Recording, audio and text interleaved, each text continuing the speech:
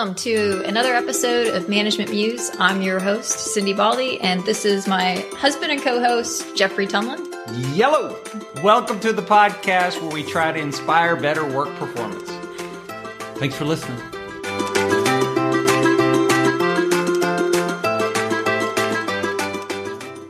Hello, Musers. Today is a mini episode. This is an outtake from our culture episode with Welela Tereffe, the Chief Medical Executive of MD Anderson. We took this material out of the main culture episode with Welela because we wanted to keep the culture conversation focused on culture, but we also didn't want you to miss her brilliant mind when it starts laying down lessons. Here is the wonderful Welela talking about health inequality. Even if you look just at the state of Texas, the state of Texas has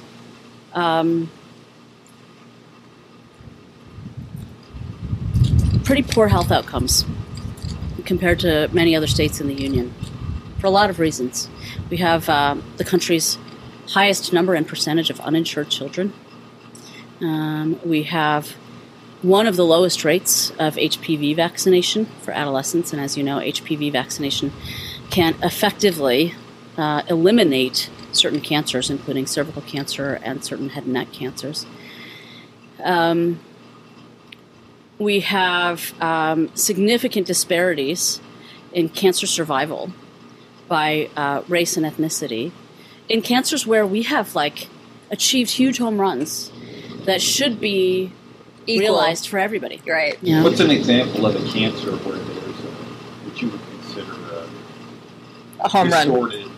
Oh. Yeah, I was thinking about a distorted disparity. I'll speak to what I know best, which is breast cancer. So since the early 1990s, survival rates for breast cancer have been improving at about 2% per year. Wow. And at this point, even the majority of women diagnosed with stage 4 breast cancer are still alive 5 years after diagnosis. Wow. And for stage 1 breast cancer, it's virtually 100%. And so that's changed in your lifetime as a physician.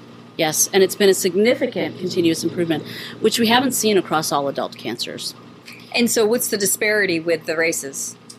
So black women are significantly more likely to die of breast cancer than white women. And for Native Americans, the death rates have actually been worsening in recent years, while everybody else has been improving. And is that just not getting in for the care? What do you see as the cause for the disparity? It's complex. Some of it, I want to acknowledge it up front and then sort of poo-poo it after that. Okay. Because even when you control for it, it goes away. Some of it has to do with the type of cancer that black women are more likely to get. And that's probably related to certain shared genetic traits for people originating from West Africa. So black women in this country are more likely to get triple-negative breast cancer. And triple-negative breast cancer afflicts about 15% of women who have breast cancer overall. It's associated with a more aggressive course. It requires aggressive chemotherapy to be treated, and it's got a higher risk of relapse. I just lost a friend to that. Mm-hmm. Yes. She's Native American, 50%. Yeah. So it is true that black women are more likely to get a more aggressive form of breast cancer than white women. But once you control for the type of cancer, we still see major disparities in outcomes. And so then, of course, the next thing people would say is, well, it's about access to care, which is related to socioeconomic status, having insurance. Being able to take work off. Mm-hmm. And, those are sort of harder to, it's easier to measure things like, what is your income, and do you actually have commercial insurance or any kind of insurance? And once you adjust for that, then the rates of survival narrow some more, but they do not overlap. Socioeconomic status is not a proxy for race. And what I would say... So it's different. Race and SES, race and socioeconomic, it's not just SES that's impacting this. Correct. It's race besides SES. And when I say race, I don't mean the color of my skin and my genetics, right? So I've already removed out what might be the genetic shared traits that are resulting in, right? Now I'm going to remove out socioeconomic status, which of course... Where's rich, poor, basically. Right. So then what we're left with is the difference appears to be due to race. Well, race is a social construct, so actually the difference is due to racism. systemic racism. Right, because is you why. got the biological, you controlled the biological yeah. with race, with the genetics. Mm-hmm. And so now it's just... And so then what do you think, so I think if I'm following this, you're saying when you look carefully at the control studies that at least a non-trivial amount of the disparity in outcomes is because of racism. It is. And what's an example of racism that impacts a black woman to increase her mortality from breast cancer?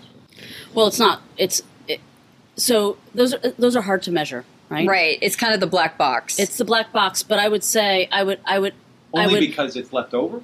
No, only because it's hard to measure. It's hard to measure. Okay. All right. So what I would say is, getting at it kind of indirectly, that some of it is about social distance between the caregivers, care providers, and the patient, right?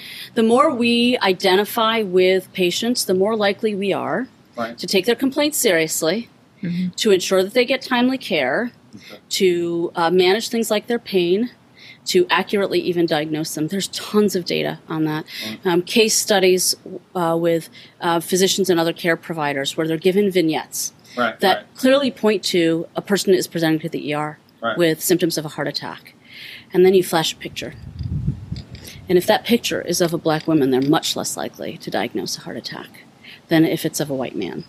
And that plays out in the lower rates of accurate and timely diagnosis of heart attack in women of color, for example. Another study, which, again, you're sort of getting at it indirectly, which showed, maternal and fetal mortality rates or infant mortality rates are much higher for black people in this country than for white people. And that is true even after, again, you correct for education, socioeconomic status, et cetera. Genetics.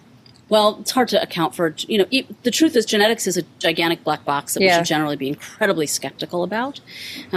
Triple negative breast cancer is one of those few sort of genetic signals where you can say, well, it's more common in people who have a West African origin. But most of the time, you cannot point to a single genetic or even a group of genetic traits. For cancer? For anything. Okay. I mean, for anything. There's very little that's really connected specifically to just a genetic trait. But we could list some, right? Like sickle cell. You could. So there are a few, but the vast majority. There are a few, but the vast majority are not. Okay. Okay, fair enough. So basically, it's not a good line of scientific inquiry. Not generally. Okay, all right. And especially not when you're looking at something that is multifactorial. It's not usually worth the effort. For example, we've known for quite a long time exactly the genetic abnormality that results in sickle cell. Okay. And we still don't have a cure for it. So it's not necessarily worthy of a ton of effort necessarily in these situations. But when you look at maternal and infant mortality, a recent study showed that when black women have a black obstetrician, their risk of maternal and infant mortality is something like 3 times lower. Huh. Wow. And so why is that? I mean, what's the cause of that? I would say it's likely the minimization of that social distance, and the misperceptions, misdiagnoses, inattention, et cetera, that can happen because of our own implicit biases about people who are a different color from us. Could that work 2 ways? Because as a guy who studies interactions, I would think I see the side of the physician paying more attention and the care team, but I also see the patient possibly being more comfortable. And actually following the advice. Following the advice and then disclosing more and more quickly as well. I think it's possible, but I always hesitate to put any of the responsibility on the patient. So I don't want to color it to say, well, it's because patients aren't doing X, Y, Z. In any interaction between a doctor and a patient, it is the doctor's responsibility to try to create as much as possible an environment where the patient feels safe and understood. Okay. So, well, and that's the part that you can have some impact on. Yeah. Right, but I would just think from what we know of the science of interaction. And identification, for sure. Sometimes the identification alone matters. Right, for sure. Oh, yeah. I mean, you're getting a patient, your positive patient effect in those. Yes, and that's why representation is so important. It's one of the reasons why increasing the number of Black, Latino, and Indigenous people in medicine is so important. Yeah, without actually segregating it. They're available, but it's not different medical. So, like there's always that issue that when you segregate, it's not as good. And so if they're available, people can choose them. They're still part of a greater system that's intermixed. Well, I'm not even thinking about that at this point, because the truth is people can't always choose them. So for the past 20 years or more, the number of black people entering medical school has hovered at about 6% of each medical school class of the year. It hasn't changed. If that's 6 people starting, percent of all medical students starting, right. Think about what percent that is who complete, who go into practice, and who stay in practice. Right, it's underrepresented. Grossly underrepresented. 11 or 12% is the population. 13%, I think. Okay, yeah. So people. let's call it 13. So it's half roughly. It's half of the representation, yeah. And it's even greater for Latinos, who are about 2 or 3% of medical school entrants. And oh, who, really? I didn't know. some Oh my places, gosh, like they're in the like city of 30%, Houston, are 40% of the population. 2% in medical school? Yeah. I didn't realize that.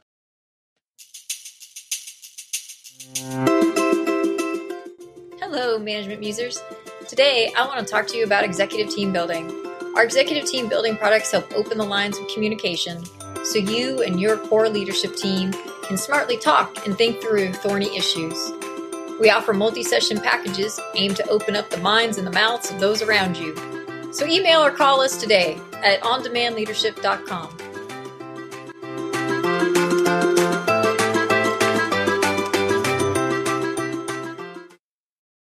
Go back to this idea of, let's take this train of the conversation and then let's tie it back to we say our culture is that we go the extra mile for patients and each other, and yet we know that one of the challenges in providing, and I mean, I think this certainly has been an issue for maybe forever, but at least for hundreds of years, but the pandemic has put it in relief, these disparities in outcomes. These health inequities.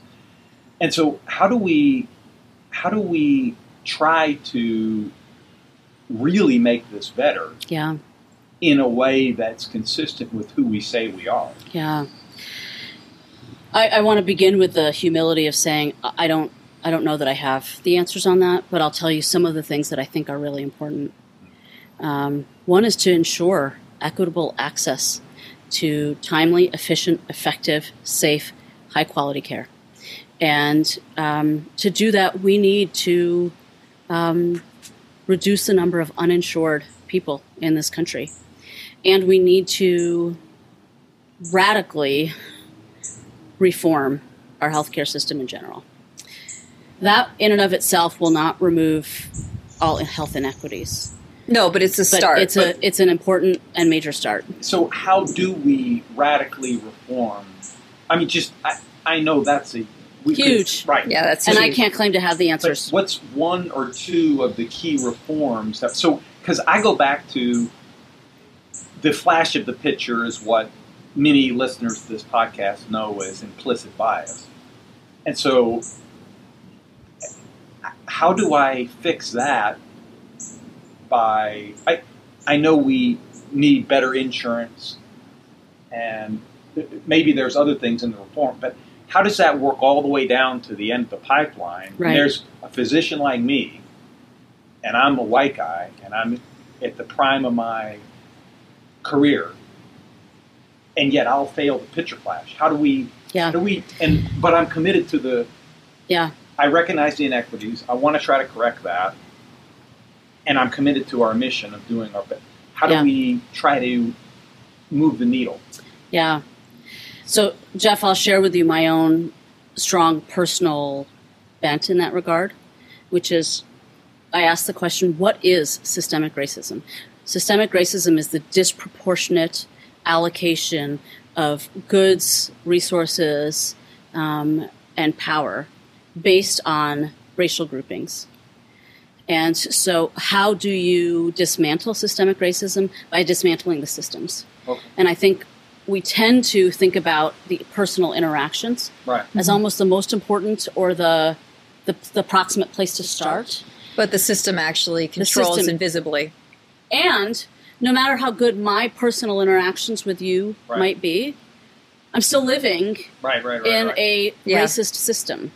And so I think we have to not lose our focus on the systemic elements, which involve, I think, pretty radical redress of our society overall. But even if you can't stomach the pretty radical, and I will not say I know what that looks like, there are certain major but incremental things that we could be doing that would be making at least a modest difference, and that we're failing to do. And so Texas choosing not to engage on the Medicaid expansion, giving up hundreds of billions of dollars over time, and also ensuring that as a state, we became the leader in uninsured people.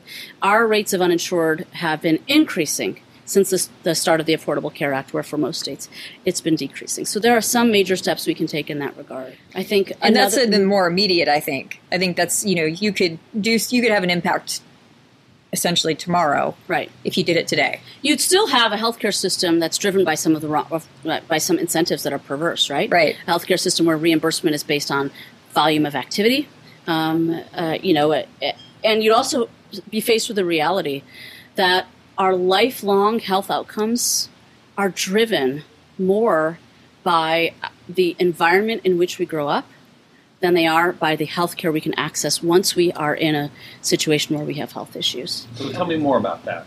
So you're saying where I grow up, how I grow up, if I have insurance early, if I have two parents in the home, are those kind of things or something different? No, it is some of those kind of things. So a child's lifelong health can be fairly accurately predicted by whether their parents had stable housing, stable jobs, and healthcare access when the child was growing up in the home. And even if the kid was perfectly healthy. And is that partly because the healthcare usually comes from stable work?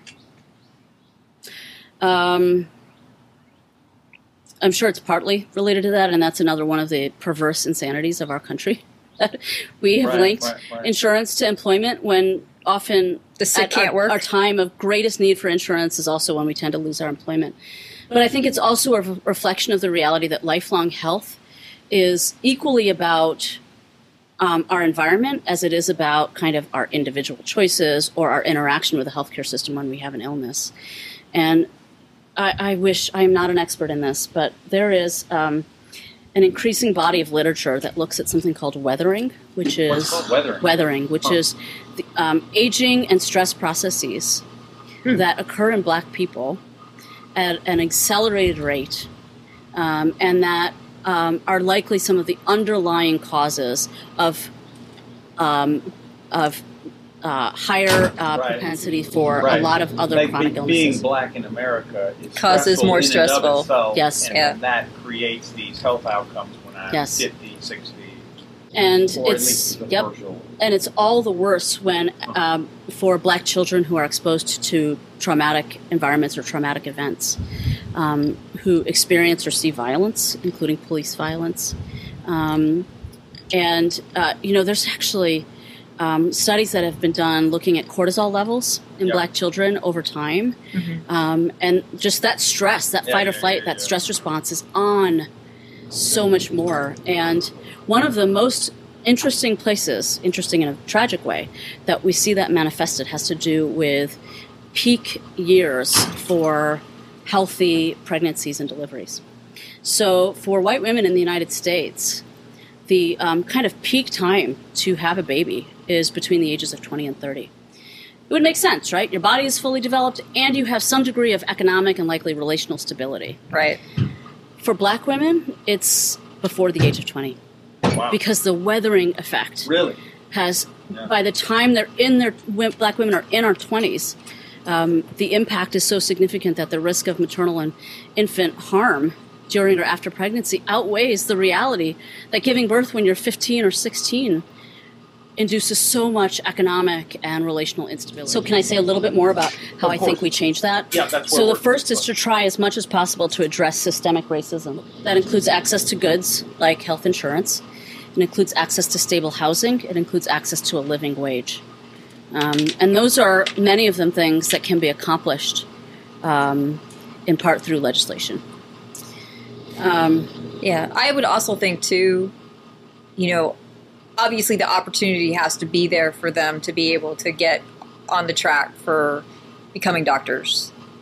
And what we see constantly with people and how they choose their careers is the path that's most certain, the path that's been laid out by somebody else in their life, or that they've been exposed continually to healthcare because somebody in their family was sick. That path that's more laid out is the one they're more likely to take. I would agree, but I still think that's far down the path. I do too. I think that's long term interactions. Yeah. But I think you set the table for it by ensuring that the systematic inequities in terms of access to stable housing, health care, and stable jobs that pay a living wage is addressed. When you do that, you help create the environment in which communities can impact their quality of life as a community. So, for example, environmental racism. I mean, all you do is look at maps of any city or region, and you'll see that where the Black, Latino, and poor people live is also where the environmental pollution is. The landfills, the chemical centers, the factories, right? It's also a fact that when you look at those places, that's also where you see the fewest sidewalks, the least amount of green space, the least amount of fresh food available in stores, the least amount of walkability. The most number of fast food joints, the highest number of paycheck cashing places, the highest number of pawn shops. Yep, all those things. It's only communities that already have some degree of control over the resources that make life manageable that can then address that, both through local means and also through being more empowered with their lawmakers. All of that, I think, adds up to things like kids being able to see themselves more in community members around them. But you don't even get there without having intentional hiring practices in important places. Healthcare, of course, being one of them. Teaching being another, supply chain being another. And that's the place, I think, where we come back to the question of how do you engage more people of color to become healthcare workers. And, you're taking away like almost a learned helplessness. If they have the opportunity to actually have some power over their resources and be part of the community. I hesitate to use terms like learned helplessness because that puts the locus of responsibility on the individual or even on the community. Racism and its multiple effects. See, I don't look at it that way. Yeah. I mean, you get learned helplessness because the system has taught you to be helpless. Right. But when we say, and the solution is for you to no longer have learned helplessness, or no longer feels have like a system yeah, that... Yeah. I mean, to me, the solution is to try to dismantle the system that creates that. It's just, I think, and I don't know that you meant that, Cindy. It's just something that I'm super kind of keyed into, is the tendency to personalize or individualize responsibility for racial inequities on the individuals who are actually you're the fighting victims of it generally in this country because we're super individualistic. Right. And so individuals get blamed for things that are systematic. And we have a collective insanity about racism where we think racism is actually black people's problem, and it's not. It's white people's problem. But everything in our media and everything in our culture tends to pathologize black people for experiencing the effects of racism. So I'm just careful about that. But I think a commitment to diversity, equity, and inclusion throughout our educational system is really, really important. That will increase the number of people of color who are in healthcare, and I think that's very important for that identification. It's also important for ensuring that we increase the number of women and minorities on clinical trials. Clinical trials are the way we advance in science. Historically, they've all been white males. It's been very poor diversity on clinical trials. And the reality is that when the person encouraging you to go on the clinical trial is a woman or an underrepresented minority, and you are a woman or an underrepresented minority, it's more likely the conversation will happen, and it's more likely that you'll go on the trial. So I think those are all things. And then you get to the most proximate, which is, well, what do we do with, all of us? Many of us are well-meaning and we'd like to do better. And I think there is space for training and education and self-awareness.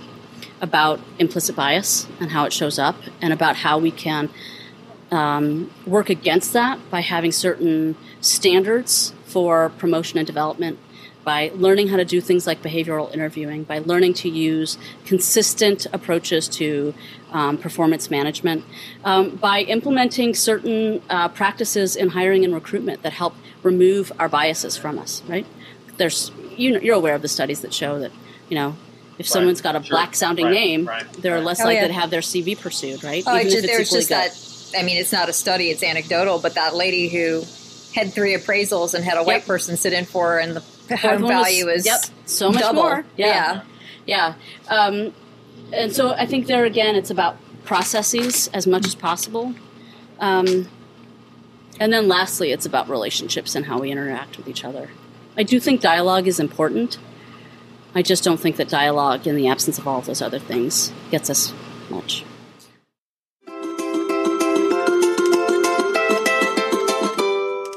We hope you enjoyed this episode. If you want to learn more about the topic, check out our show notes. And if you want to help us out, like, share, subscribe, and 5 stars are all deeply appreciated. See you next time on The Management Muse.